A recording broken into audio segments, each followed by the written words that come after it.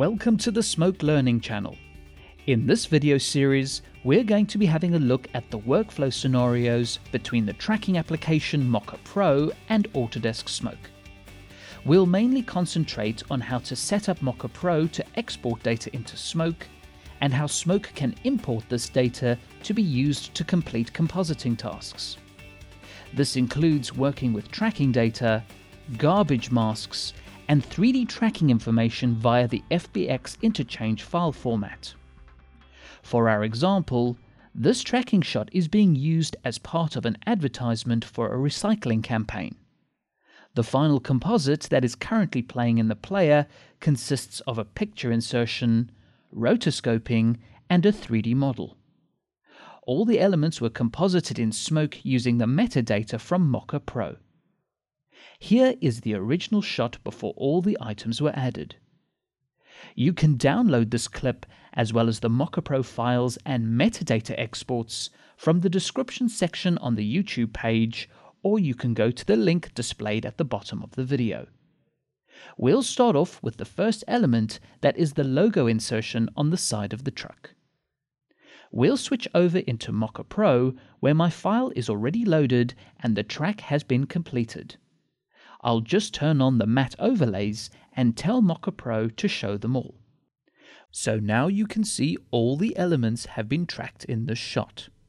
Mocha is a planar tracker. This means it tracks textured areas of an image rather than the point tracker in Autodesk Smoke. There are many applications for planar tracking, and one of them is image insertion, or some might call pack shot replacement. In this case, I have used Mocha Pro to track the side of the truck. I have also tracked the van and excluded it from the main track as it goes in front of the truck at certain times. For more information on Mocha Pro and tutorials on how to use Mocha Pro, please visit Imagineer Systems website. To map the logo on the side of the truck, we need to perform a 4-point data export from Mocha Pro.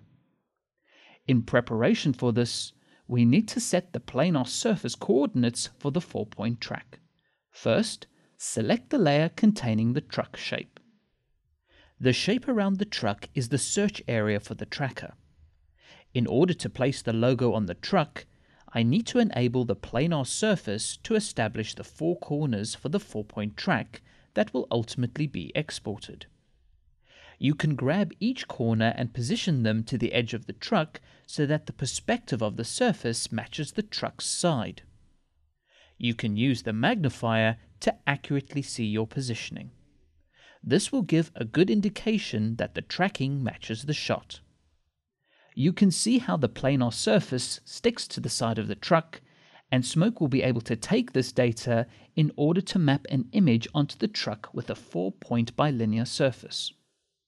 To export this data to Smoke, make sure you switch to the Track tab.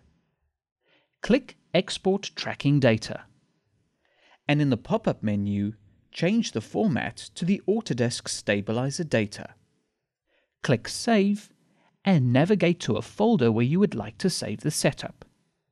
Let's just call this Truck and press Save. Going into Smoke, I have my shot already in a sequence, and I'll add a ConnectFX onto the shot. In the ConnectFX node bin, you can drag out an action node and drop it into the connection.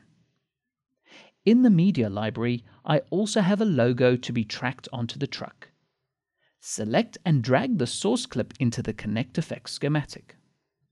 This source clip is an imported image file that contains an alpha channel as a matte container. To add this image as a layer for the action composite, select the action node and press Ctrl-N to add a new media input for action. Now connect the fill into the red input and the alpha into the blue input of the media node. Double-click on the action node and press Escape over the ConnectFX schematic to bring up the action schematic. So what you should see in the schematic is the axis and image nodes for the logo image. This image is currently flat, and you need to change it to a bilinear surface to work with 4-point tracking. Double-click on the image surface that will bring up the surface menu.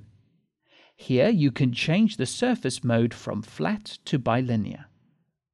Notice how there are now control points on every corner of the image. These can be moved around and positioned to match the truck. But since the tracking has already been done in Mocha Pro, you can just load the settings. Switch to the Vertices menu and click the Stabilizer button to enter into the tracker. In the interface, you are given 4 trackers with each tracker representing a corner of the image. When you export the Autodesk Stabilizer data from Mocha Pro, you get one file containing all the tracking data. Press the Load button. In the file browser, navigate to the folder with the exported tracking data. Select the truck file, and it automatically loads the tracking data. Now you can see that when I scrub the time bar, all 4 trackers are correctly positioned on the truck. If you were not using Mocha Pro to do the tracking, you could have used the stabilizer in Smoke to do the tracking. Exit the stabilizer, and now we have a surface mapped onto the side of the truck, and it matches the movement. The logo may require additional offsetting, blurring and color correction in Smoke, but this should do for now.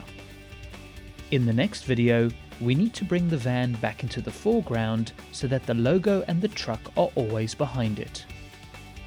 Thank you for watching, and please subscribe to the Smoke Learning channel for future videos.